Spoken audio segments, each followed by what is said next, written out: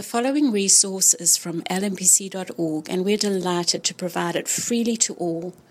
If you feel led to give towards the ministry of Lookout Mountain Presbyterian Church, we welcome you to do so at lmpc.org/give. A reading from Deuteronomy chapter 2, verses 1 through 23. Then we turned and journeyed into the wilderness in the direction of the Red Sea, as the Lord told me. And for many days we traveled around Mount Seir. Then the Lord said to me, "You have been traveling around this mountain country long enough. Turn northward and command the people. You are about to pass through the territory of your brothers, the people of Esau, who live in Seir, and they will be afraid of you. So be careful. Do not contend with them, for I will not give you any of their land, no, not so much as for the sole of the foot to tread on, because I have given Mount Seir to Esau as a possession. You shall purchase food from them with money that you may eat, and you shall also buy water of them with money that you may drink. For the Lord your God has blessed you in all the work of your hands. He knows you're going through this great wilderness. These 40 years the Lord your God has been with you. You have lacked nothing. So we went on, away from our brothers, the people of Esau, who live in Seir, away from the Arabah road, from Elath and Ezion-Geber. And we turned and went in the direction of the wilderness of Moab. And the Lord said to me, do not harass Moab or contend with them in battle, for I will not give you any of their land for a possession, because I have given Ar to the people of Lot for a possession. The Emim formerly lived there, a great people and many, and tall as the Anakim. Like the Anakim, they are also counted as Rephaim, but the Moabites called them Emim. The Horites also lived in Seir formerly, but the people of Esau dispossessed them and destroyed them from before them, and settled in their place, as Israel did to the land of their possession, which the Lord gave to them. Now rise up and go over the brook Zered. So we went over the brook Zered. And the time for our leaving Kadesh Barnea until we crossed the brook Zered was 38 years, until the entire generation, that is, the men of war who had perished from the camp, as the Lord had sworn to them. For indeed the hand of the Lord was against them, to destroy them from the camp until they had perished. So as soon as all the men of war had perished and were dead from among the people, the Lord said to me, today you are to cross the border of Moab at Ar. And when you approach the territory of the people of Ammon, do not harass them or contend with them, for I will not give you any of the land of the people of Ammon as a possession, because I have given it to the sons of Lot for a possession. It is also counted as a land of Rephaim. Rephaim formerly lived there, but the Ammonites called them Zamzumim, a great people and many, and tall as the Anakim. But the Lord destroyed them before the Ammonites, and they dispossessed them and settled in their place, as he did for the people of Esau who live in Seir, when he destroyed the Horites before them, and they dispossessed them and settled in their place even to this day. As for the Avim, who lived in villages as far as Gaza, the Caphtorim, who came from Caphtor, destroyed them and settled in their place. This is the word of the Lord. Thanks be to God. Please be seated. Brian, thank you. Well, good morning. My name is Chad Middlebrooks. I'm one of the other pastors on staff here, and it's great to see everyone this morning and to get to open God's Word together. If you're visiting with us, we are in a study in the book of Deuteronomy, and over the last 2 weeks in our study, we have seen what covenant renewal requires. And covenant renewal requires that we remember our rebellion as sinners. But we also remember God's faithfulness to His people. And we remember that our disobedience, when we sin against God, it has consequences. And we also remember our temptation to presume upon God as well.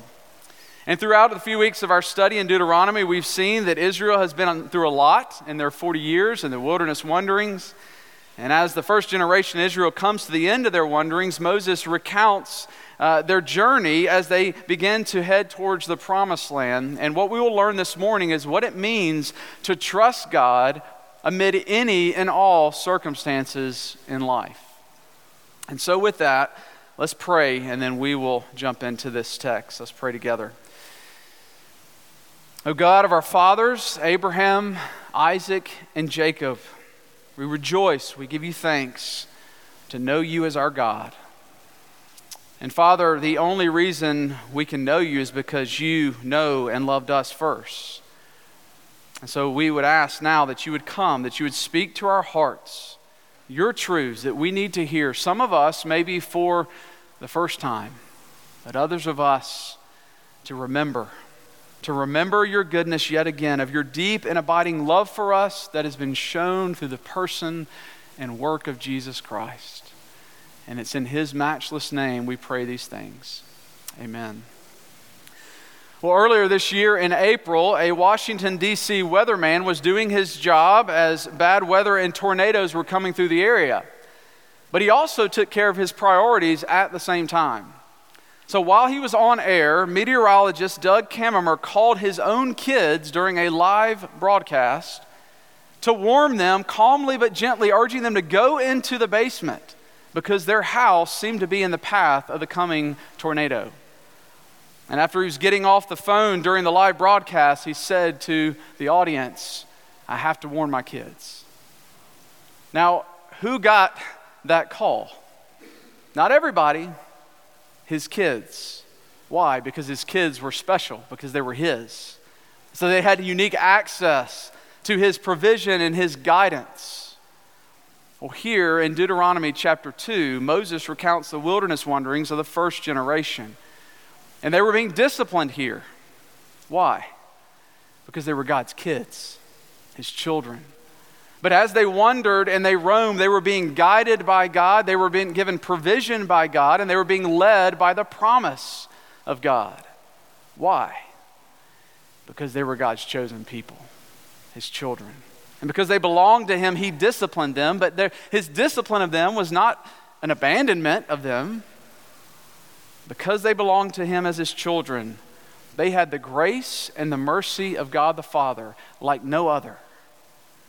And so we, as children of God who have placed faith in Christ, belong to him. We give thanks for his faithfulness and his leading and his loving of us. And as we'll see this morning, this allows us to heed his commands even when we don't understand. And also to trust his generous provision despite how it may appear to us, as well as to rest in his gracious promises no matter how much time passes. We belong to him whether in the land or in the wilderness. And I hope that's of great encouragement to us this morning as weary travelers in this journey of faith. Now, if you remember from last week in verse 40 of chapter 1, God said, "But as for you, turn and journey into the wilderness in the direction of the Red Sea." And this was after God had told his people to enter the promised land, but because of the giants that were in the land that they would have to contend and fight with in order to secure the land, they decided not to go in out of fear. Even though God had promised them victory, that as they went into the land, he would give them everything they needed. And because of their disobedience, he told the first generation Israelites that they would not see the promised land in their lifetime. But then the people had a change of heart. They said, "Okay, we're ready to fight." And God said, "No, don't go in there, because if you do, you're not going to have my presence this time." Well, we see here in verse 1 of our text that Israel decided to obey God. Moses said, "Then we turned and we journeyed into the wilderness in the direction of the Red Sea, as the Lord told me. And for many days we traveled around Mount Seir."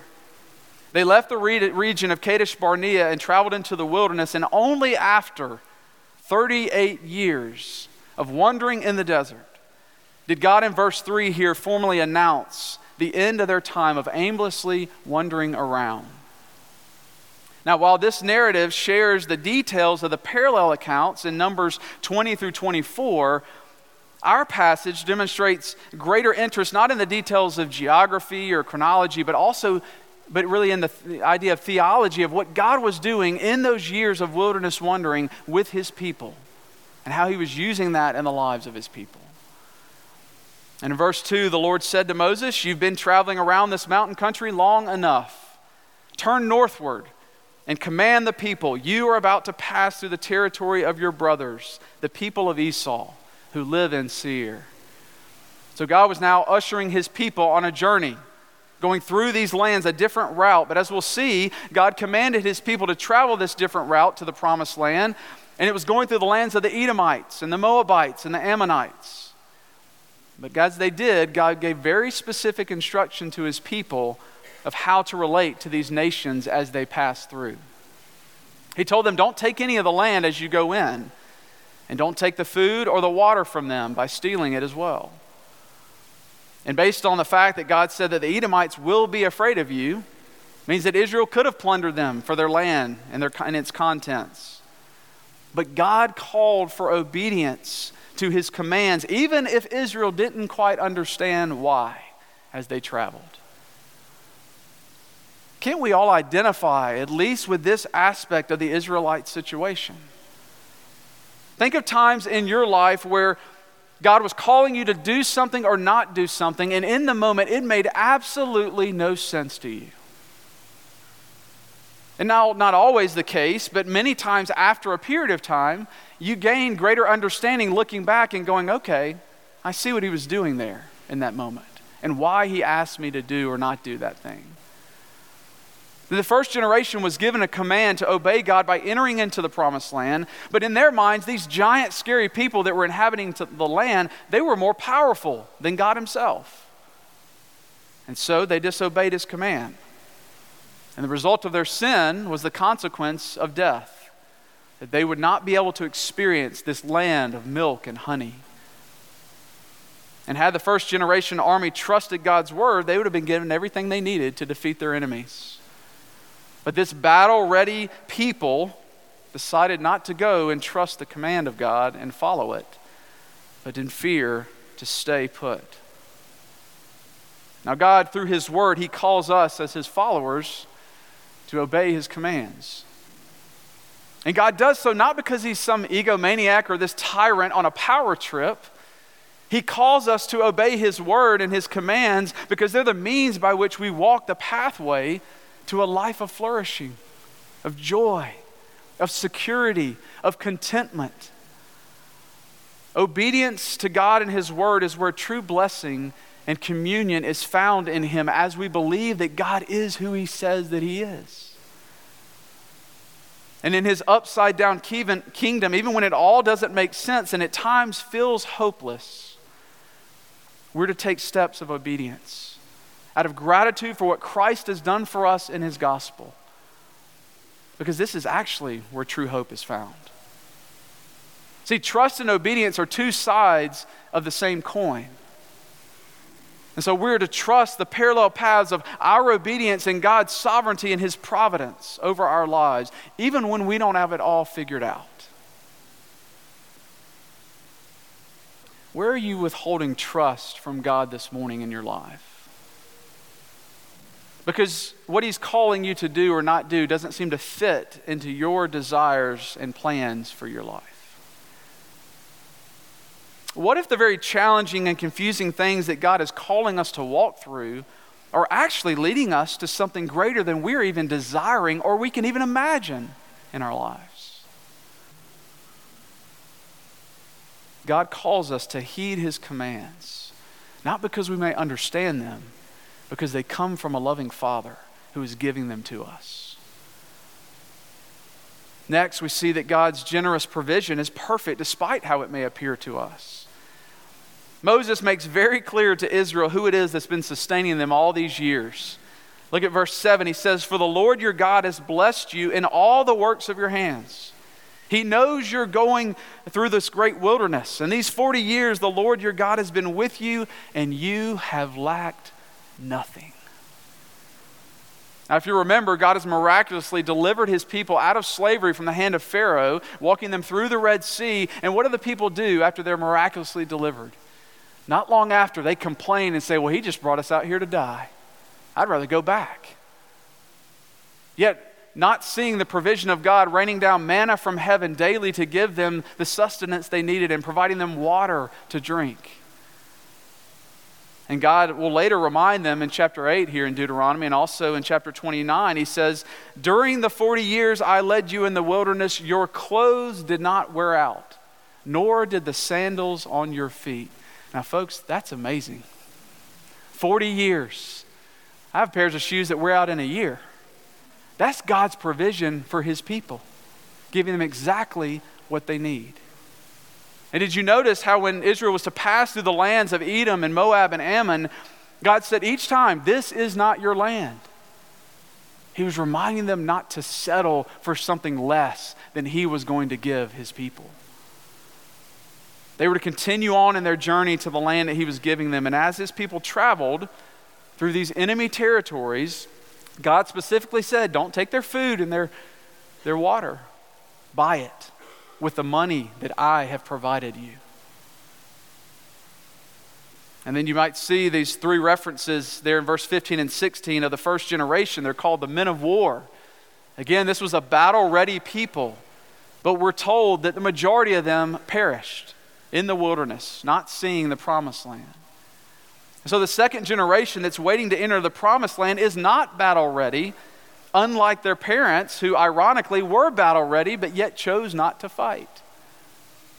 And so therefore this next generation was more aware that their only hope for successful entry into the promised land and securing that land was to trust God and to depend wholly upon him. Israel had been provided for by God generously and faithfully, but they couldn't always see it because it didn't come in the manner in which they thought or had hoped that it would.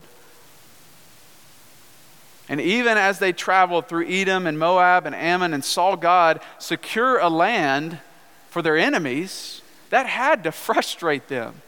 To wonder, God, why are you providing land for them while we're waiting and wandering out here in the wilderness? And at times it can be easy for us to look at our own lives and question God's goodness as to why he's withholding something that we think we need. But just as God said that Israel had lacked not one thing, that still rings true for every one of God's people.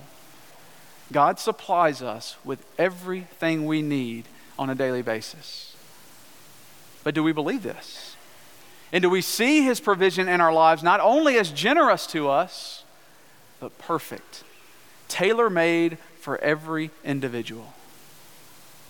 Or do we think that God's just holding out on us? See, in Christ, we can be assured that we lack nothing because our salvation and our glorification are assured. The other night, I got to hear from one of our supportive missionaries of how the Ukrainian refugees were receiving help from the Moldovan churches. And the people in the Moldovan churches are welcoming these Ukrainian refugees and supplying them, giving them everything that they have, right down to the rations and the foods that they had put away for the upcoming winter. And when they were asked, these Moldovan Christians, what are you going to do for the winter? This is how they responded. The Lord will provide for us, just like he used us to provide for the Ukrainian refugees. That's trusting in the provision of a God who knows our need and will supply it at just the right time. The Apostle Paul says in 1 Timothy 6, "But if we have food and clothing, with these we will be content." God sufficiently and generously provides us with our daily needs. The question is, will we receive whatever provision God sends our way, whether that be in abundance or scarcity, in suffering or in wholeness, knowing that everything we have comes from the loving hand of our Heavenly Father. As one pastor put it, will we live in the confidence that there's no circumstance, no suffering, no testing that can ever touch us until it first goes through the sovereign hand of God and his Son and then to us. See, whatever provision we're given has come with great purpose, even if we don't understand what that purpose is in the moment. But if we can receive God's provision, no matter what form it comes, as coming from the throne of grace to bless our lives and to grow us in greater Christ-likeness, then there's no sorrow or trial that can undo us. There's no situation that will cause us to lose hope, because we can rest and have joy in the watchful care of King Jesus. Lastly, we learn that God's gracious promises are sure no matter how much time passes. Remember back in Genesis, God made a promise to Abraham to supply he and his descendants with land. And Abraham and Sarah had a son named Isaac, and Isaac had sons named Jacob and Esau. And we know that Jacob's name was later changed to Israel, as they, his family, were the chosen people of the covenant. But Esau, we see in Genesis 27, like his brother, would also receive land. And so when we see this fulfilled in Genesis 36. And the Edomites, who were cousins of the Israelites, through Esau, the descendant. Lot was a nephew of Abraham, and he had two sons, Moab and Ammon, and they too received land according to the promise. So the Moabites, the Ammonites, and the Edomites, they were all cousins of Israel, but we know that these people were not really fond of the Israelites. As we're told in Numbers 20 and 22, that even as they tried to go through Edom, the king wouldn't allow it. And so he called them to go around. But it even got worse when they got to Moab, because King Balak, the king of Moab, teamed up with the Midianites, and they said, try to pronounce a curse on Israel. And when that didn't work, then they sent out their women to try to seduce the men of Israel to idolatry and to sexual sin.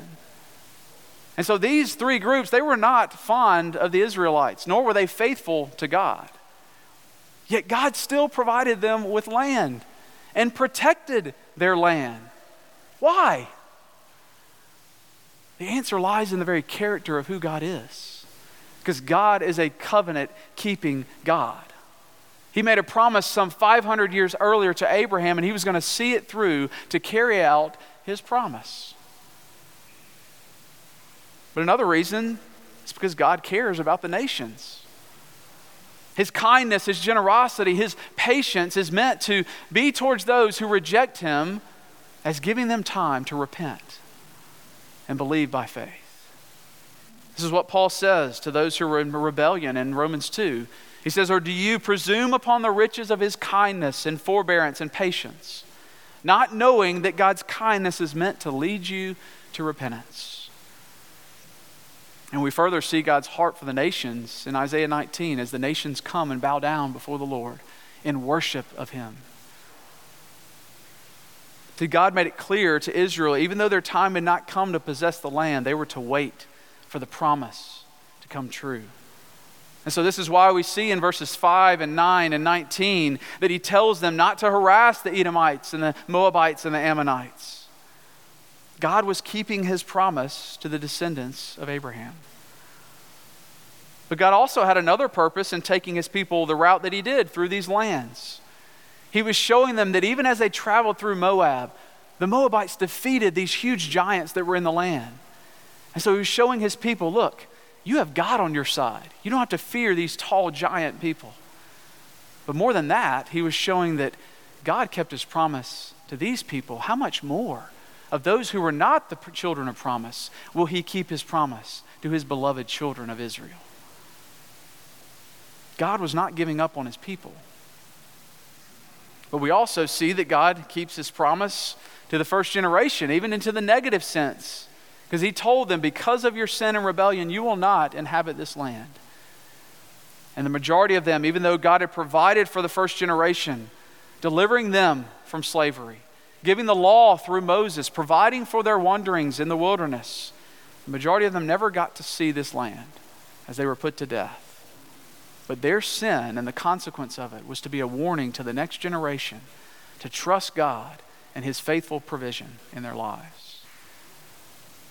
See, God's faithfulness is even further seen to the promises as he gave his presence, his protection, and his provision to this next generation. And what we see in the preservation of this next generation is that the promise-keeping God is a God who extends his mercy as a God of second chances. This next generation was not defined by the previous sins of their parents. And for you and I, whose faith is in Christ, this is good news because we are not defined by any one of our previous sins, no matter how big they were. Nor are we defined by the generational sin that has been passed down through our line. It's because Christ was perfect in our place, fulfilling the law where Israel and where we fail, taking upon himself the penalty of our sin in the form of death, that we might experience the unending love of God and his mercy and his grace. This is why John could write in 1 John 1, if we confess our sins, he's faithful and just to forgive us of our sins and cleanse us of all righteousness. God's grace is greater than our sin. And a great example of this is the Apostle Peter, who denied Jesus 3 times after spending so much time with his Savior and hearing what was supposed to happen. And God came to him in compassion and love. And what did Peter do? He repented of his sin. And God used him mightily to build the church of Christ. Do we trust the promises of God in our lives? And are we willing to wait however long he asks us to until those promises are fulfilled? Now, if we're honest, I think there's probably a part of all of us, when we see blessings that happen in the lives of others, can we not at times ask, when's it going to be my turn? When am I going to experience your blessing, Lord? When am I going to have a marriage like they do? When am I going to be married, period? When am I going to be blessed with a child like this family? When will we experience a financial windfall like they are? When is my suffering going to be delivered from me like I see in their life? And oftentimes we can mistake happiness for blessing when everything that God gives us is for our good and for his greater purposes. So we have to realize is that the fulfillment of God's promises, they're rarely immediate. And as someone who is impatient like myself, that makes waiting on God difficult at times. But remember how long God's people waited on the coming Messiah to arrive. Generation after generation, waiting, anticipating the Savior to come. And when he came, he didn't come in the form that they thought he would. He came as a baby. Not one who would be served, but one who would serve and give his life away for his people. Maybe you're here this morning and you're struggling to believe that God's promises really are true.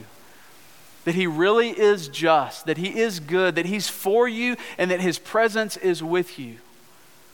But let me assure you that the God, through the work of Jesus Christ and by the application of his Spirit, is carrying out every one of his promises that he's made to you, right down to sending his Son to come again, to gather his people, the nations around his throne, where there will be no more sin, no more pain, no more wondering what God is up to as we worship the risen King.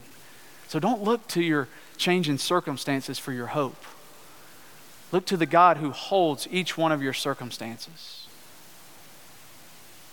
I close with this. Some of you know that I bleed red and black as a diehard Georgia Bulldog fan. And while Jessica and I were living overseas and as missionaries in China years and years ago, we were able to watch the football games, but we had to do it over the internet in the wee hours of the morning because of the 12-hour difference. And so during one particular game that I was watching, I noticed that the audio was ahead of the action that I was seeing on my computer screen. And the announcer's voice would say, "First down, Georgia." But it would take many moments later before I would see the actual play that got us the first down. And so there was a lag in our internet connection. But I decided to watch the final minutes of the game the way it was. And you may wonder why. Because I was trusting the announcer's voice. That he was not going to say something that was not actually happening on the field. And so I knew that his word preceded what was about to happen. So when he spoke, I waited. And then I saw it on my computer screen happen just as he said it would. And I cheered when he said that we scored, not when I saw it on the computer screen. But brothers and sisters, we live in a broken and fallen world. And we suffer from a lagging connection, as it were. We're called to wait. But we know what happens because we've been given the trustworthy Word of God. And so He's told us what's going to happen, and we wait to see that unfold. But in our waiting, we can battle with the power of the indwelling Spirit against fear, against the unknown, a doubt, worry, because we know that His Word is trustworthy. And so let us look to the author and the perfecter of our faith, trusting Him wholeheartedly as we journey through the wilderness of this life, holding out great hope for the land of glory that is yet to come in the new heavens and the new earth. Let's pray. Father, we thank You that Your ways are not our ways and Your thoughts are not our thoughts. And while that can frustrate us at times, we thank You that the promise that You have made, You have not taken back, that You have made good on every single promise. And so we can trust You when You give us Your word and command us to live in a way that is honoring and glorifying to You. Would You give us the grace and the strength of Your Spirit to do so, to walk into the unknown of today and the days ahead, knowing that You are with us, that You are supplying us with every provision that we need to remain faithful to You. And Lord, we do wait for that glorious day of the promise to be revealed as our faith becomes sight and we see our Savior face to face. Lord, give us persevering grace as we endure this world until that day comes. I pray this in Christ's name. Amen.